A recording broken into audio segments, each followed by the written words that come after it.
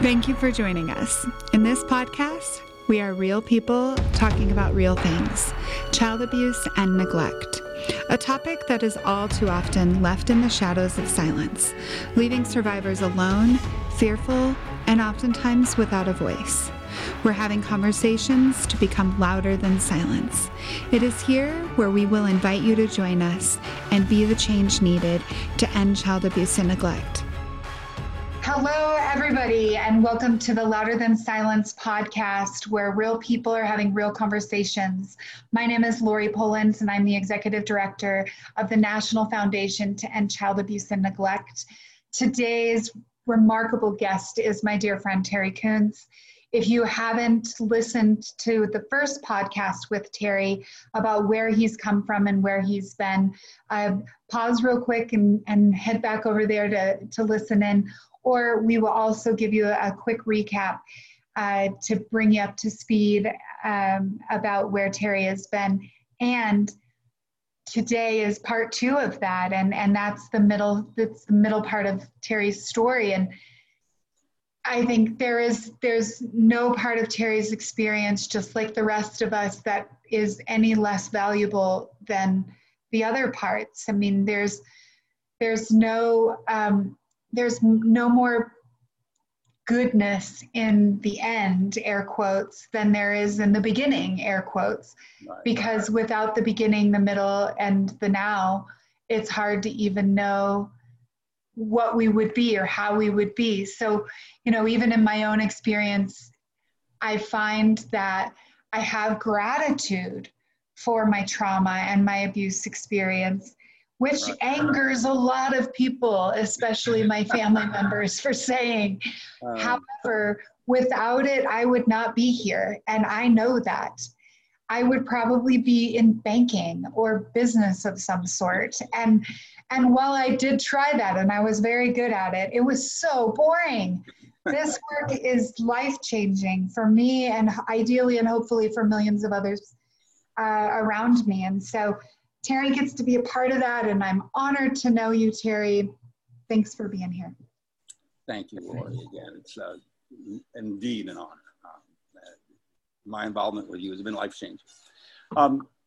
Just as a quick recap, I went through a situation during my life as a little boy where I was seeking the love from my father that unfortunately he was unable to provide because he had been a victim of abuse himself. And I was a needy child and ended up getting involved through a friend, through his father, in a relationship where his father was a child pornographer. And we became involved, and photos were taken and videos. And this went on for a number of years, and until I was at one time raped, tortured, went through a horrific time, which ended it. But it created in me physical issues, problems, struggles, and far more than physical, mental and emotional. Yeah. I was scarred because I had never told anyone, and actually lived with this secret for 30 years almost. Yeah. A little over 30 years. And I began making horrible choices. Money became my God. That's how I felt good about myself. Because I had always, in my mind, described myself as being damaged goods. I wasn't capable of being loved. I was unlovable in my mind. Anyone that had what happened to me as a man, as I even grew up, I could never tell anyone. I'll take this secret to my grave. And it led to me wanting to feel better about myself, and went through drugs and alcohol. And but like I said, my primary sexual addiction, you name it. If it had an A after it, that was me. Yeah. For addiction, that was me. And that's how I coped with this secret. I lived for years having nightmares that I would wake up in the middle of the night screaming. It started happening shortly afterwards, and my mother would ask me, well, what's wrong? And I just kept the secret to myself. And this continued into adulthood. And I would eventually learn, when I went into counseling, that I was a victim of and suffered from PTSD. And so through this process, and eventually I ended up and made some horrible choices and ended up in federal prison. And which is basically where we are today, where we were talking in this second segment. I had never been in jail a day in my life, had no idea anything about that. I was 44 years old when, older than Lori is now. Yeah. I had 4 years, I think. Yeah. And I walked into a world that I had never dreamed of. I had seen things on television, but with such a lengthy sentence, I was in a relatively high security level, only because of the sentence. I, had no history of violence or anything like that, but because of the amount of money involved and such, and the way the federal prison system works, I walked into a world that I didn't know existed. And when I first got there, I went through incredible depression because I looked at how long the sentence was. And when you're finding out, you're seeing people getting stabbed walking around the rec yard and seeing people fights and gang issues. And I didn't fit in that world. I was a 44-year-old man that had been a multimillionaire. Yeah. And now, I had done so many things. Lori's aware. I had a film studio. I had all of these things that I thought made me feel better. And I thought made me look better in other people's minds and in their eyes. So now I have to figure out how to survive. And I quickly learned that if you are intimidated and if you cower, you're on the way to being an continued abuse victim. I have seen things in prison that are horrific. But what happened is that at one point, I decided, okay, what am I going to do with all of these years? Am I going to go take a sheet and hang myself?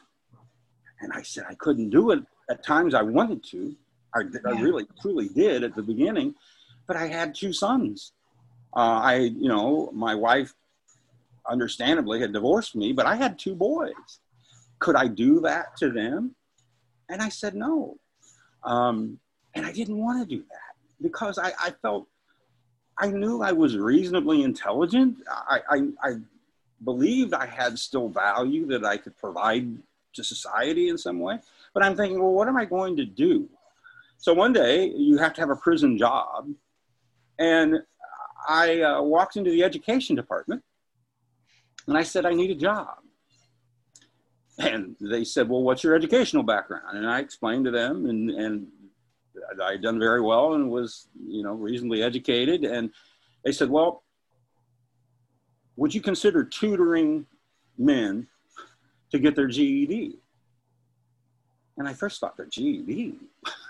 I was thinking, maybe I'm going to teach college classes. I was still at that point in my mind that my ego was a little bit more inflated than it should have been. Humility was everything I've gone through. I'm thinking, you want me to help someone do 6th grade math? Right. But I finally thought, well, you know what? Nobody needs it more than these guys do. Right. Something I began to learn was some of these, really tough guys were hurting. Right. And what I can tell you is the number of people in prison and in jail that have been abused, neglected, either sexually abused, physically abused, is astronomical. And this is something that society doesn't understand. Right. They or think, acknowledge. Exactly. Yeah. They think that, oh, well, you committed a crime. It was horrific. You should be locked up for the rest of your life.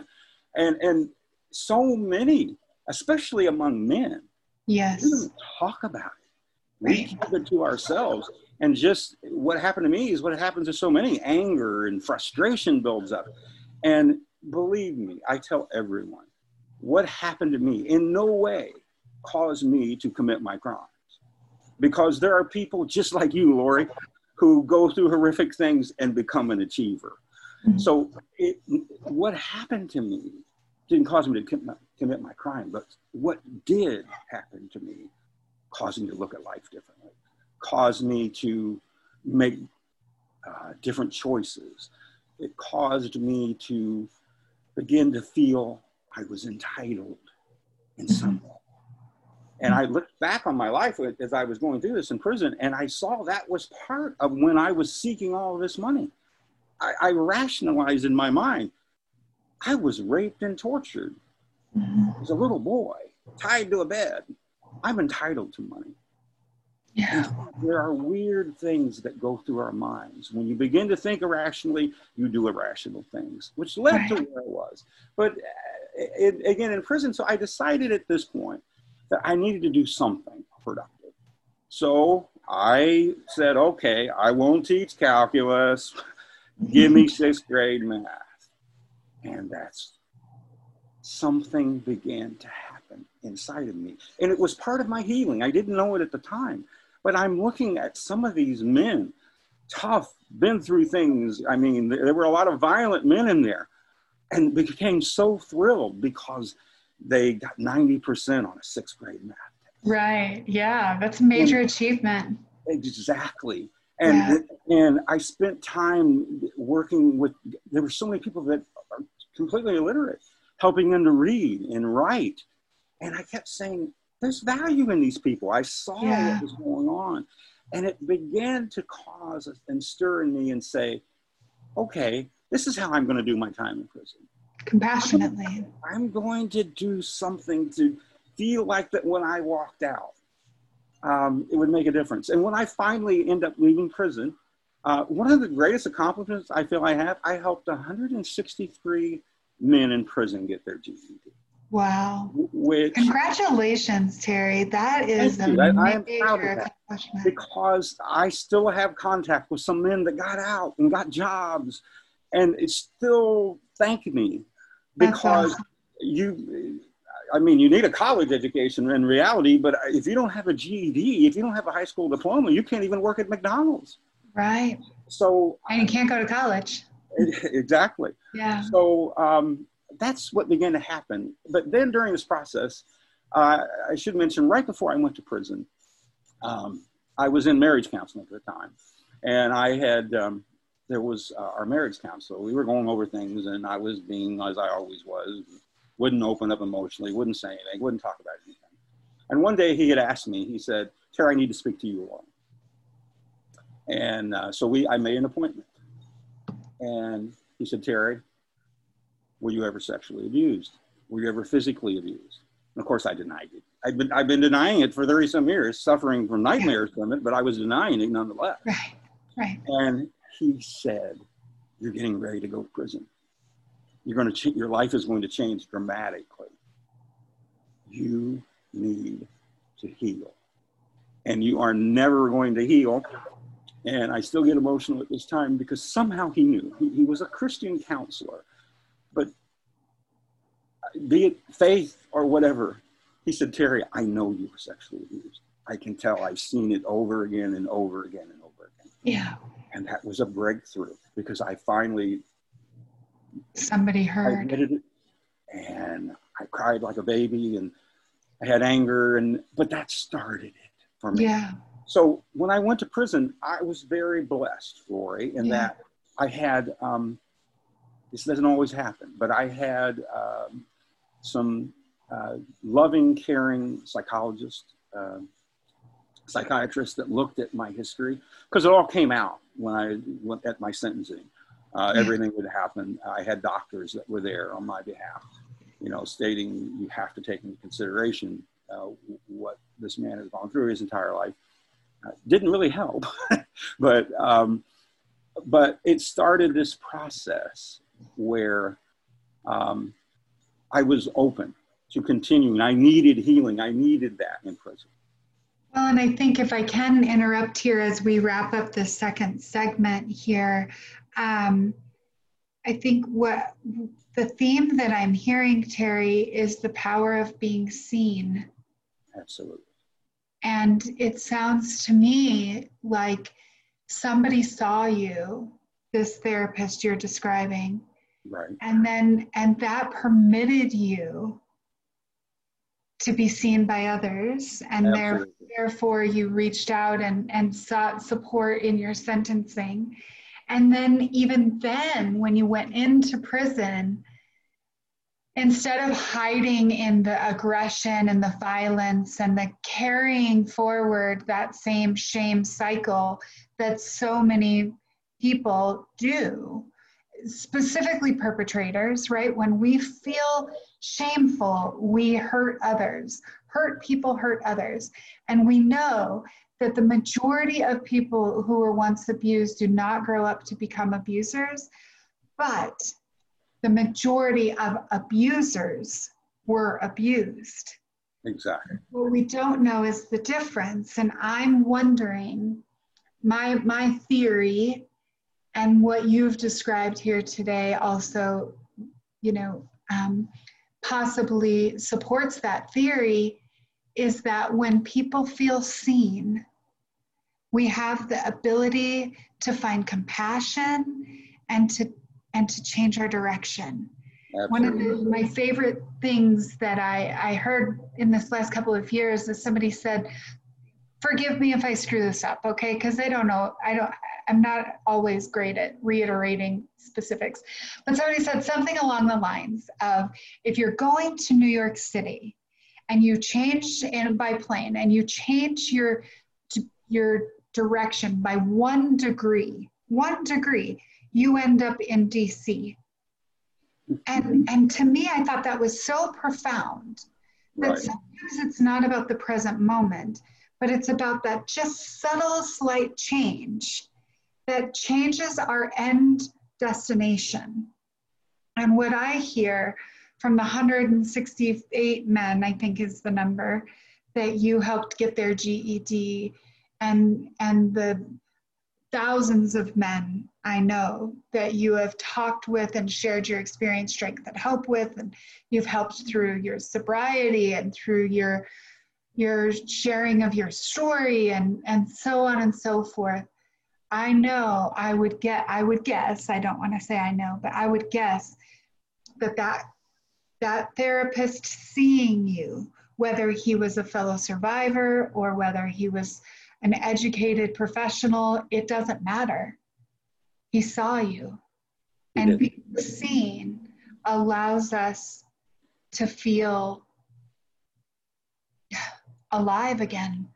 Exactly. Just alive. Exactly. So, Because you feel dead. You feel dead.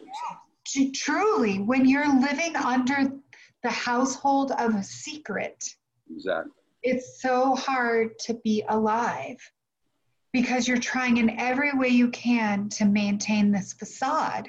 And the facade is only as good as the acting. Absolutely. And we always need new props to help keep the act up. Hence why we become addicts, or we get mental illness, or we get diseases, or we have chronic issues, or we long for control in any area because we're needing more props to keep up this act. Right. So the power of being seen, the power of having a voice, the power of coming out of the dark and into the light, being louder than silence. Terry, you are truly an example of that. We're going to stop here with our second segment of our interview with Terry Kuntz, a dear friend of mine.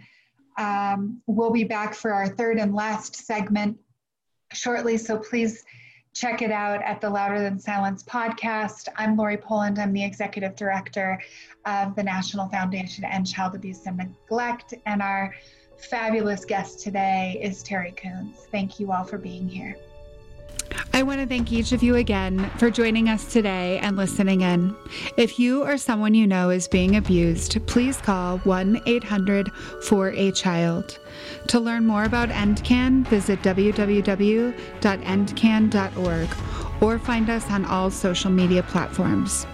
Join us in being louder than silence and being a part of the change. Please leave a comment, like our podcast, or share with your friends. The more the word spreads, the more of a collective impact we can have. If you have a question or you know someone who would want to be a guest on our podcast, please contact BeTheChange@endcan.org. Thanks again and have a great day.